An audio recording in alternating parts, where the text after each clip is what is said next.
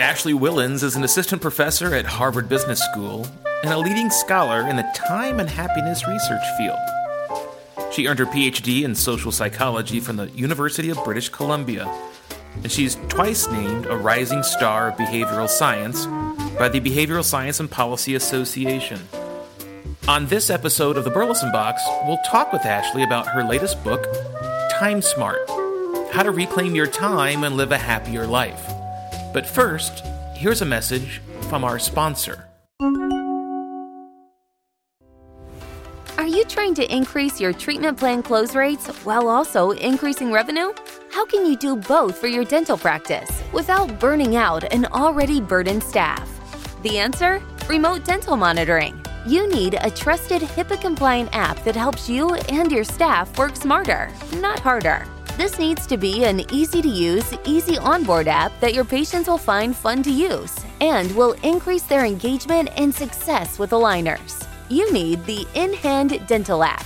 The In-Hand Dental app allows you to engage with your patients in real time, send individual and batched messages, and solve problems to increase compliance without using up chair time.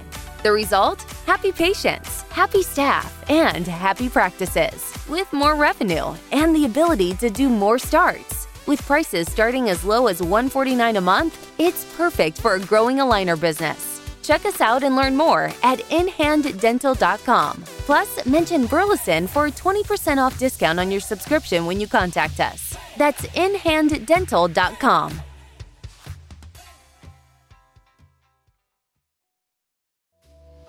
Ashley Whillans is part of the Global Happiness Council and Workplace and Well-Being Initiative at Harvard University, and she advises on workplace and well-being strategies for numerous nonprofits and for-profit partners. She has written about her research, which has appeared in numerous outlets, including the New York Times, the Washington Post, the LA Times, CNN, BBC, The Atlantic, The Economist, and the Wall Street Journal. In today's episode, we'll talk with Ashley how you can help value your time over money. It'll make you happier, healthier, and more productive. I'm excited for you to join us on today's episode of the Burleson Box. Today, we're joined by Ashley Whillans, who's the author of Time Smart: How to Reclaim Your Time and Live a Happier Life. Ashley, thank you so much for joining us on the program. Yeah, thanks for having me today. Your book and the research in it show people who value their time over money are happier. They're healthier and more productive. Yet you say in the book, most of us still focus on money because we underestimate the value of our time. After all these years and all the evidence and the research, why are we still getting this wrong?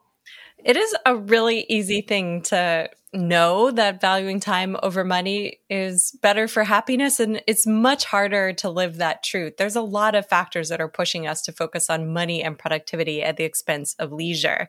Our workplaces idolize ideal workers who are constantly responsive to emails, and so it can be difficult for us to really prioritize time. Also, we always think we're going to have more time in the future than we do today. So there's a lot of interesting psychological hurdles that get in the way from living a time affluent and happier life. I know you teach at the Harvard Business School and you work with leaders from all over the world. I hate to stereotype, but I see a more balanced work-life kind of value of time with my clients in Europe and throughout the world. What's up with like this American work all the time? Have you seen that? Yeah, we have data on this exactly. So we see that countries that have a higher proportion of respondents that value leisure over work are happier, irregardless of the GDP of those countries. And you can kind of guess exactly along the lines of what you're saying who those countries are. Those tend to be Scandinavian countries. It's definitely not the US. We actually have some data that Protestant work ethic, so this idea, this notion that leisure is lazy, can even vary within the US. So on the coast, Protestant work ethic is higher, and people don't derive as much satisfaction from leisure in those places when we believe that leisure is synonymous with being lazy or unproductive. So definitely where we live and our culture plays a role in whether we feel like we can prioritize leisure over work or not. And it does have to do with whether people feel like that they're going to be supported in that choice. So part of the reason that places like Scandinavian countries and Europe have people who can say willingly that they value leisure and time over work and making money is because their government supports them in that decision. They get more paid time off. They have different kinds of social security benefits, health benefits, childcare benefits that the US is lacking. So that's also part of the reason that it's so difficult for us to focus on time as opposed to money. Our social structure is really pushing us to focus on productivity and earning more money, especially when we're in a bit of an economic downturn during the COVID pandemic. That leads us from a psychological perspective to gravitate more towards earning and making more money, even if it comes at the expense of our time. That's why it's so important for all of us to recognize these social structural factors that might push us to focus more on work and productivity, and then try to be more proactive and deliberate in the context of our everyday lives to put time first. I want to dig into that. I'm so guilty of this. I grew up, my grandfather was a coal miner and worked, 7 days a week once he started his own business. And it's like this badge of honor, like work, work, work. I think I read, I'm sure it was in your book, like an overwhelming number of Americans do not take the paid vacation they've already received. Is that true? Yeah. So 75% of working Americans in one of our studies did not take all the paid and unpaid vacation that they were entitled to. Wow. And you're totally right. Especially in the US, we wear our busyness like a badge of honor. This is known in the psychological literature as busyness as a high status symbol. And you can guess, again, going back to a reoccurring theme in this conversation, that in the US, busyness confers high status. In Italy, leisure confers high status. If you see someone with amazing vacations, you're like, that person's doing something right in life if you're in Italy. But in the US, we're like, wow, if they never have a second to spare, they must be really important. This even goes so far as creating this idleness aversion effect, which is another time trap I talk about in the book. People would rather blast themselves with mild electric shocks than be left alone with only their thoughts. That was done with college students. One of my colleagues ran that study, which I found pretty hilarious. But it's also true of working parents who are some of the busiest among us. They sometimes don't take a day off that they could take because they don't know what they would do with that time. So they just forego an opportunity to take a day off out of this fear that they might not do anything productive with that day otherwise. It's unreal. That's why I love your book. It's not just a opinion, it's scientifically based on the literature, but also it's a toolkit. So you include in the book these tools we can use to help reclaim our time. And one of those strategies is to identify these time traps. And so I really love this section of the book. Can you talk more about time traps, kind of maybe how listeners can identify them? And then I love this because the other day I was like, man, I'm like up to my ankles in time confetti. You've coined this great phrase, this phenomenon you call time confetti. Can you talk about that? Yeah, I'll start there. So one of the major traps that makes us feel time poor, like we're overwhelmed by the demands of work and life, is the fact that technology disrupts our free time. It breaks it into small, distractible units of time that easily go missing. So this is the idea of time confetti, where before alerts, before we were constantly connected to our colleagues, friends, and family all time of the day and night, we used to have 1 hour of uninterrupted leisure after dinner each day. And now that leisure gets broken up by our alerts, our text messages, our work emails. And not only does that shrink the amount of leisure that we have available to do something meaningful with that time, it also pulls us out of the present and reminds us of all the other things we could or should be doing.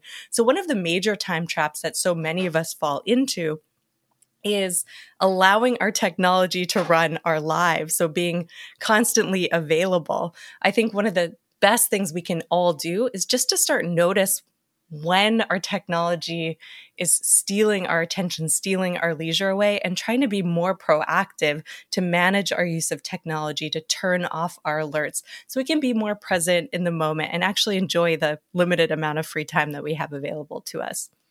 Was there anything in researching the book or in your own research that you've been surprised by, maybe that you've done in your own life, particularly as it relates to technology? I know I fight this all the time. We're in front of a screen like all day, with email and text and voice and Twitter. And it's like nonstop. Is there anything in the research where you said, okay, I'm going to try that, and maybe it worked either surprisingly well or maybe not?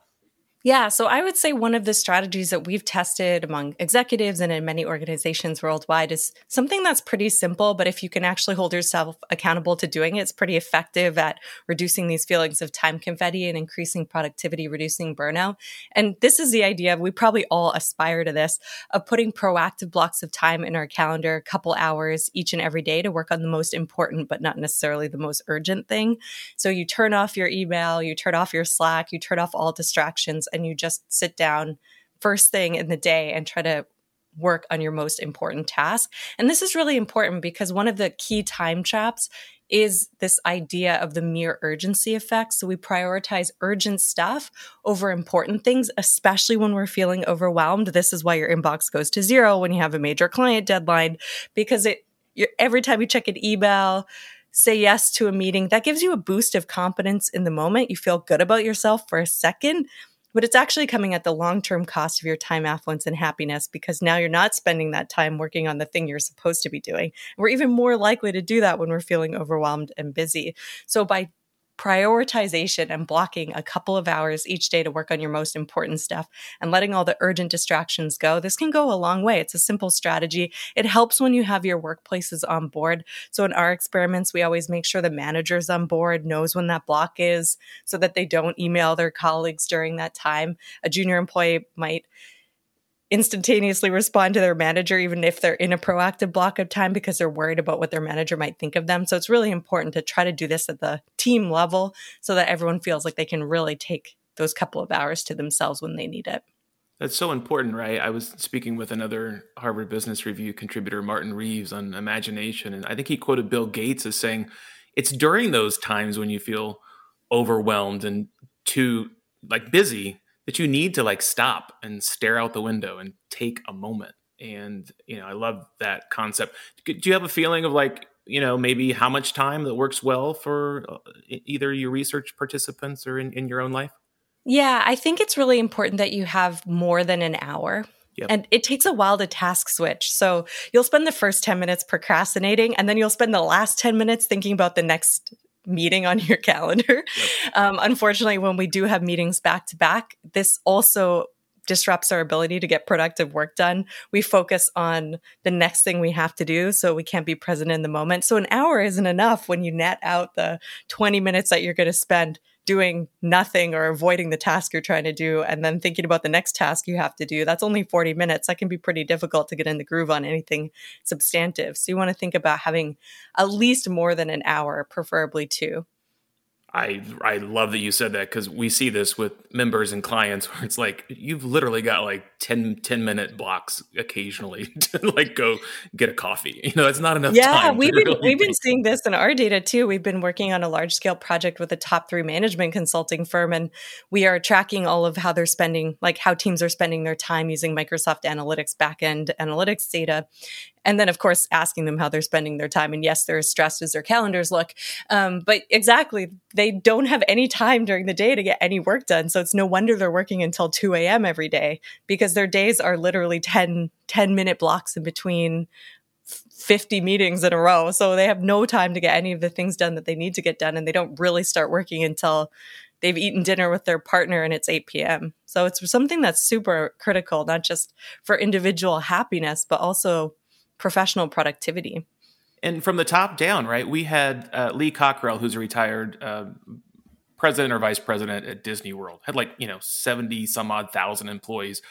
And he said, Dustin, I think on an average day, I really have about 40 minutes of solid work I get done. The rest is just running to meetings and focusing on the next thing in front of me, next crisis to go put out. He said, when you're building $200 million projects, it's just nonstop. But you would assume CEOs would have better control of their time, right? Yeah, and this is so important. So our former dean, Nitin Noria, had a paper with one of his colleagues exactly on this point, that even CEOs who presumably should have autonomy and control over how they're spending their time and have a lot of gatekeepers, reported spending 20 to 30% of their time working on something that was not business critical. That's huge. They should not be spending that much time on things that don't matter. And this is also something I talk about in the book. If you're really trying to go after time, affluence, and happiness, or at least minimizing the suck, minimizing the amount of time you spend in negative activities every day, you have to look at your calendar, give yourself a time to have a hard look at how you're spending each day, in the morning, in the afternoon, in the evening. Are there activities you really should be delegating, that you should be outsourcing? They're not important. You don't like them. You're not adding value. Someone else could do it better. That's by doing a time audit, we can start to identify those places, both in our personal lives and in our professional lives, that we really shouldn't be the owner of that task. We don't like it. It's not bringing us joy, meaning, fulfillment. We're not as good at it as other people. And that's when we need to get rid of it. And I think not enough of us do this on a regular basis, really audit our time use behaviors and ask ourselves, do we really need to be at that meeting? Or can one of my junior employees who might see it as an opportunity be able to handle it instead? You're so right. Often the things we hate to do, someone else loves. They love it. And we actually don't think about this enough. So most people, especially junior employees, especially women, there's a great paper on this. We think about delegating as something that's negative, that we're going to burden another person with our disliked task, because we are thinking about delegating things that aren't value add to us. And we underestimate the extent to which it's going to be a value add for someone else who's going to see it as an opportunity, a growth experience. They want more client time. They want more meetings, especially when you're junior and starting out. Those are exciting opportunities. And we fail to completely take the other person's perspective. So this is a really important exercise, I think, for all of us to undertake. And worth that one piece of advice and strategy is worth the entire read of the book. And I love, so for listeners now saying, okay, I recognize there's time traps. I'm going to get better at identifying them and making better decisions about my time. But I love this concept of the book. You provide research, by the way, on how to find it, but also fund it. Can you talk about what is funding time? Funding time is pretty straightforward. So you want to be thinking about, this is in labor economics, you want to be thinking about maximizing your personal U index. So maximizing the amount of time you spend in positive activities that are meaningful, productive, pleasant, minimizing the amount of time that you spend in negative, meaningless, unproductive activities. One way to do this in our personal lives is by funding time, giving up money to have more time. You would think that people who make more income are more likely to outsource disliked tasks to others, get grocery delivery services and house cleaning. Even in a sample of 800 of some of the world's wealthiest in Europe, mind you, so there's a bit of a caveat here, we found that only about 50% said they spent money to outsource or dislike tasks to others. So we definitely have more opportunity, all of us have more opportunity to spend money to save ourselves time. The benefits of buying time can pay off even at small dollar amounts, like $40 is enough to get the happiness benefits of these time-saving purchases. And we've been doing some interesting research on autonomous products, Roombas, machines that will clean our house on our behalf. And we see that people who own autonomous products do in fact get a happiness bump from that, but only if they think about these products as time-saving. It's really important that if you do have autonomous products, you are making time-saving purchases, like having someone do a deep clean of your house or clean your eaves or do yard maintenance, that you actually think about that as a deliberate act of saving time, because then you're more likely to spend the free time that they're saving you in a deliberate and happy and meaningful way. So it's really important that if you already are making these time-saving purchases in the context of your everyday life, that you put it together in your mind. Hey, this is saving me time. Is there something I could do at that time that's more enjoyable than vegging on the couch or working on some frustrating work emails? That will make these purchases go further in terms of happiness. Now, a quick word from our sponsor.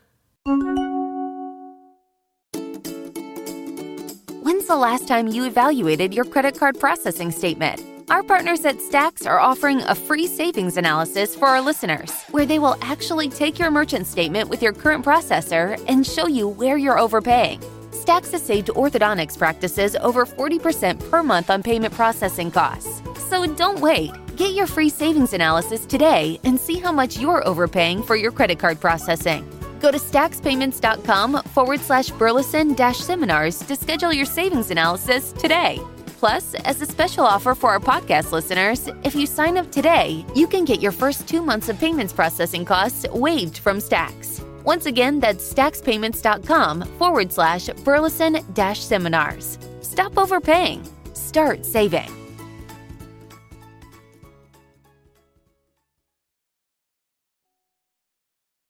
And now, back to the program. I really enjoyed that part of the book, and I think that's again, for our American-based clients, it's really hard for them to break through. It's like a badge of honor. Like, no, I mean, like I cut my own grass, I clean my own house. I mean, it's like, but how many opportunities to use that time elsewhere are there? And, I really enjoyed that part of the book because often I think, am I the only one thinking this way? To get a client to hire an executive assistant is like pulling teeth. And then when they do it, they'll never go back to not having someone. I know. I hear this over and over again too. I do a lot of focus groups with high net worth clients or people who run small businesses. And they're like, I can't believe I waited 5 years to hire an EA. What was I thinking? Those are hours and hours of my life I can't get back. And they're always now advocating, I need it. You should get an EA. Everyone needs an EA. And it's so true. But we often do feel bad. Again, it goes back to Protestant work ethic. It goes back to this idea that we undervalue our time. We're worried about whether the time benefit will be worth the financial cost, and we anchor more in the finances than we do the time savings. It's not until we've experienced a time saving that we realize it's so great and we can overcome our guilt. So I really encourage listeners to try to overcome that feeling of having to do everything and be the perfect everything parent, partner, professional. And if you can hire to help you get ahead, absolutely go for it, because it does really make a big difference in the lives of my clients and different people that I've talked to over the years. It drives straight to the heart because the majority of listeners, although there are some entrepreneurs and financial advisors, even an attorney or two that have snuck into the group, most are doctors. So we've got dentists and surgeons and these perfectionists, which I guess, in the operatory, when doing surgery, perfection is a great ideal, but the rest of the time, not so great. So you drive straight to the heart of this. On page 125, you share some really interesting work policies because I know the listeners want details. And you said, based on a Harvard Business School and University of Texas at Austin study, that more than 78% of employees in that study reported their organizations were, quote, systematically wasting their time. And then you straight to the heart of the matter, you show in that research that doctors, so the listeners of this program, are wasting almost 9 hours a week doing billing and record keeping. And that number, by the way, has doubled in the last 10 years. Can you talk about how these, systemic changes in the workplace might come about, or maybe what the research is showing on where we truly are wasting our employees' time? Yeah, I mean, definitely being kept idle in between appointments, but billing is something that affects all of our professions. We're hiring fewer people in administrative roles and putting more of the burden on the professionals themselves to manage paperwork demands, budgeting, the financial elements and hiring elements that they might not have been responsible for otherwise. And this is something that as individual employees need to take into consideration, right? That we are actually getting more demands. Our demands continue to go up. We're not necessarily being compensated for those demands either. But if there's any way to either lobby at an organizational level or at a personal level for staff time to help offset those costs, that's really critical. And again, this is across all professions. Doctors are one profession, but white collar, blue collar, all of us are being made to do more administrative tasks and have more paperwork burdens than in the past.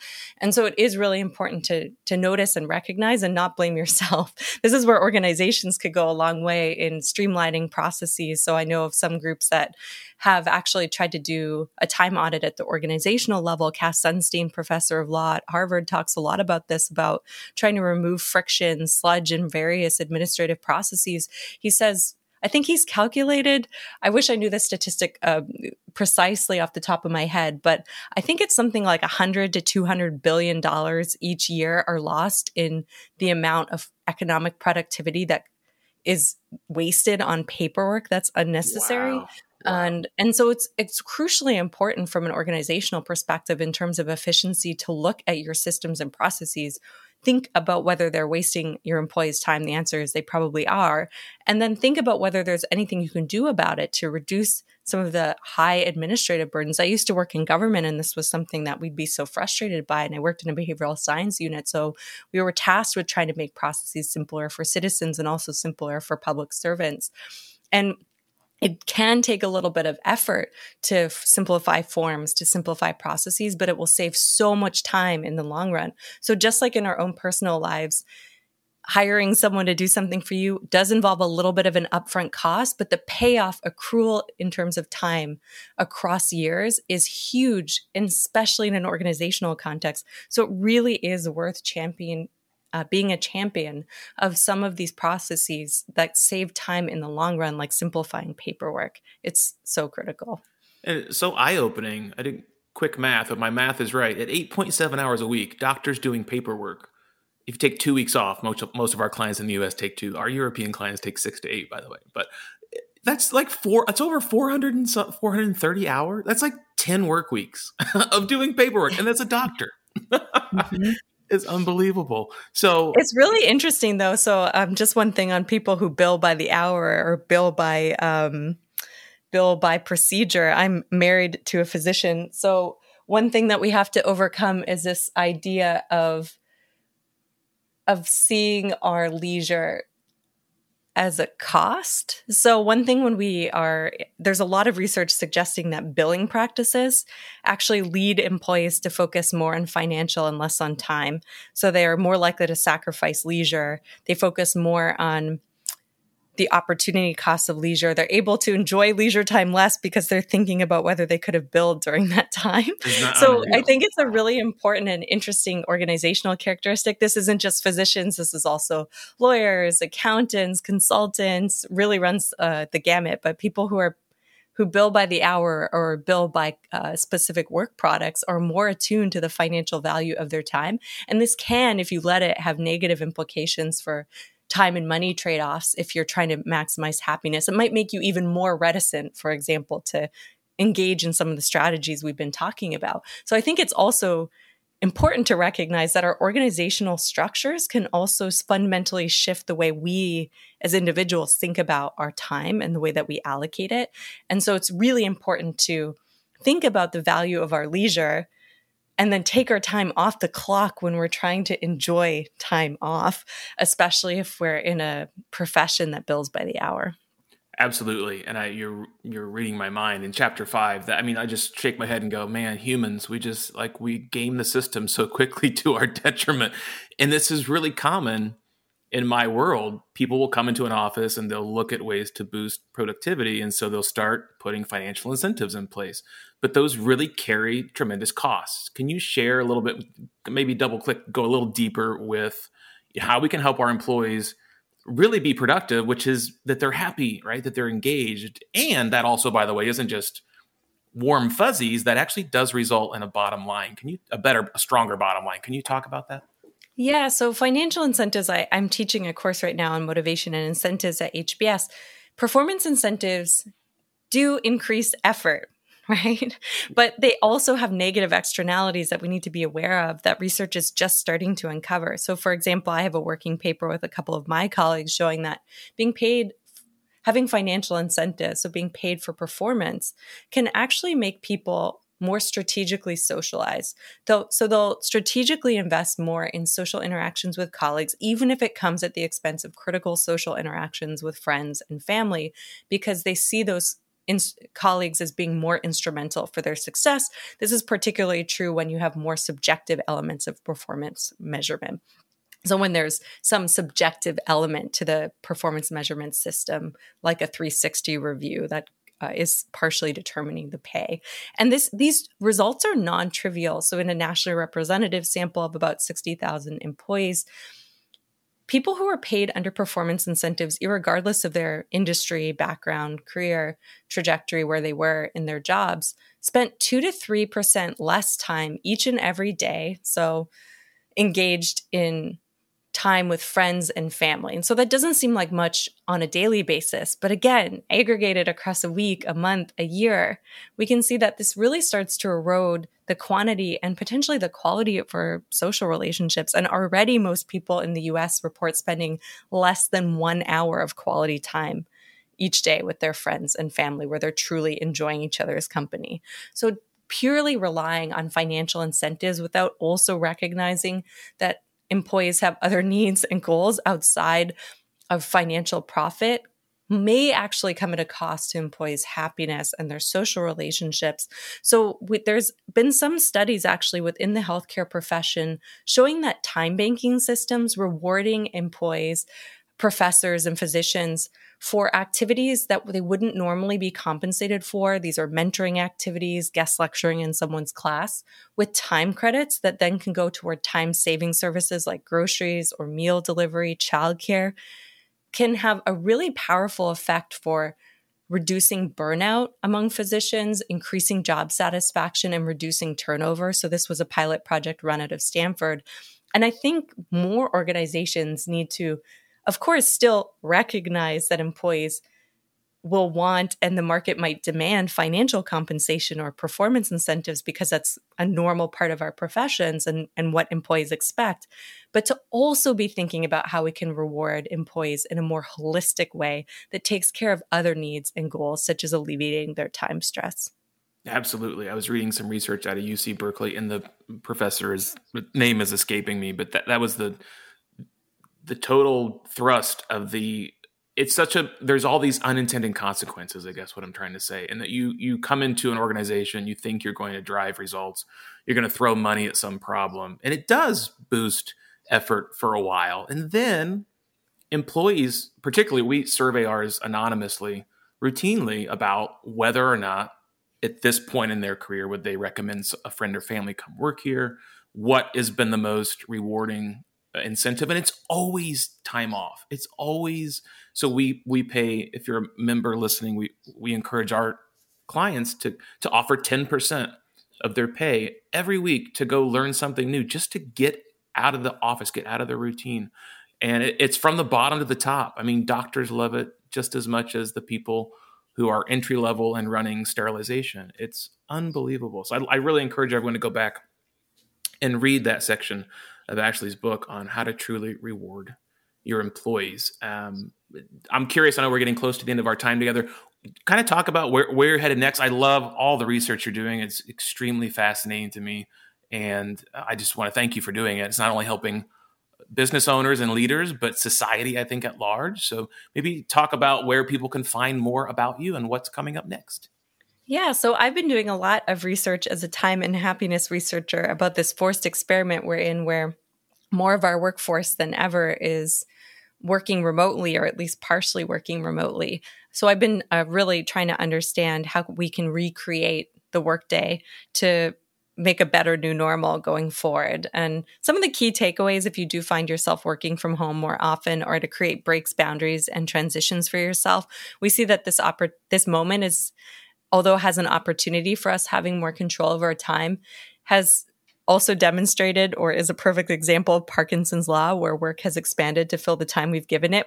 Many of us may not be as commuting, or maybe for listeners here, partners may not be commuting as much to the office, but chances are they're working longer. So they're working to fill the time that they used to be spent commuting. So it's really important more than ever to create mental separation between work and home, even while simultaneously working and living in the same physical space. We've been doing a lot of research on remote work during this last year, just trying to understand what we can learn fundamentally about time and happiness from this forced experiment, and how to make workplaces that are going to go remote more sustainable going forward, since it's been such a stressful and unpleasant experience for so many remote workers worldwide, given additional childcare demands and so on. In terms of where you can find out more about me, I have a personal website, awhillans.com, has all my latest articles, not behind a paywall. So you can find out more about what I'm working on there, or on my faculty website. Thank you. We will include the website in the show notes, and I just can't thank you enough for writing the book. It's absolutely brilliant, and thank you so much for being here. Thank you. You've been listening to another episode of the Burleson Box, where we bring you and your team leaders into the conversation with today's best authors and business leaders. If you enjoyed today's program, please be sure to share us with a friend or colleague. You can visit theburlesonbox.com and sign up to receive my monthly reading list and study guides for each of the books and authors we interview. Or call us at 1-800-891-7520, and we can discuss how a Burleson Box membership, monthly coaching, and our annual leadership conference can work for you and your team leaders. Be sure to listen each month for new resources that'll help you and your employees serve your patients with excellence.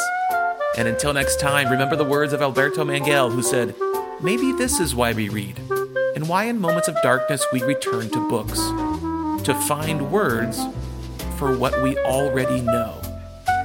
Go, make it a great month, and I'll see you right here next time on the Burleson Box. Dr. Burleson here. You've heard that real estate should be a part of every investor's portfolio, but maybe you're unsure where to start. My good friend and colleague, Dr. David Phelps, leads an investor community that has ditched the traditional Wall Street model for the stability of real estate assets. They are called Freedom Founders, and they do real estate really, really well. David's Freedom Blueprint reveals exactly how much you need to retire. Some of my top clients have done the program. They speak highly of David and his Freedom Blueprint. With the certainty of their passive real estate investments, Freedom Founders members are free to spend more time with family or even leave the practice altogether. David has put together some special resources for my listeners. To access, just text Dustin to 972-203-6960 or go to freedomfounders.com/Burleson.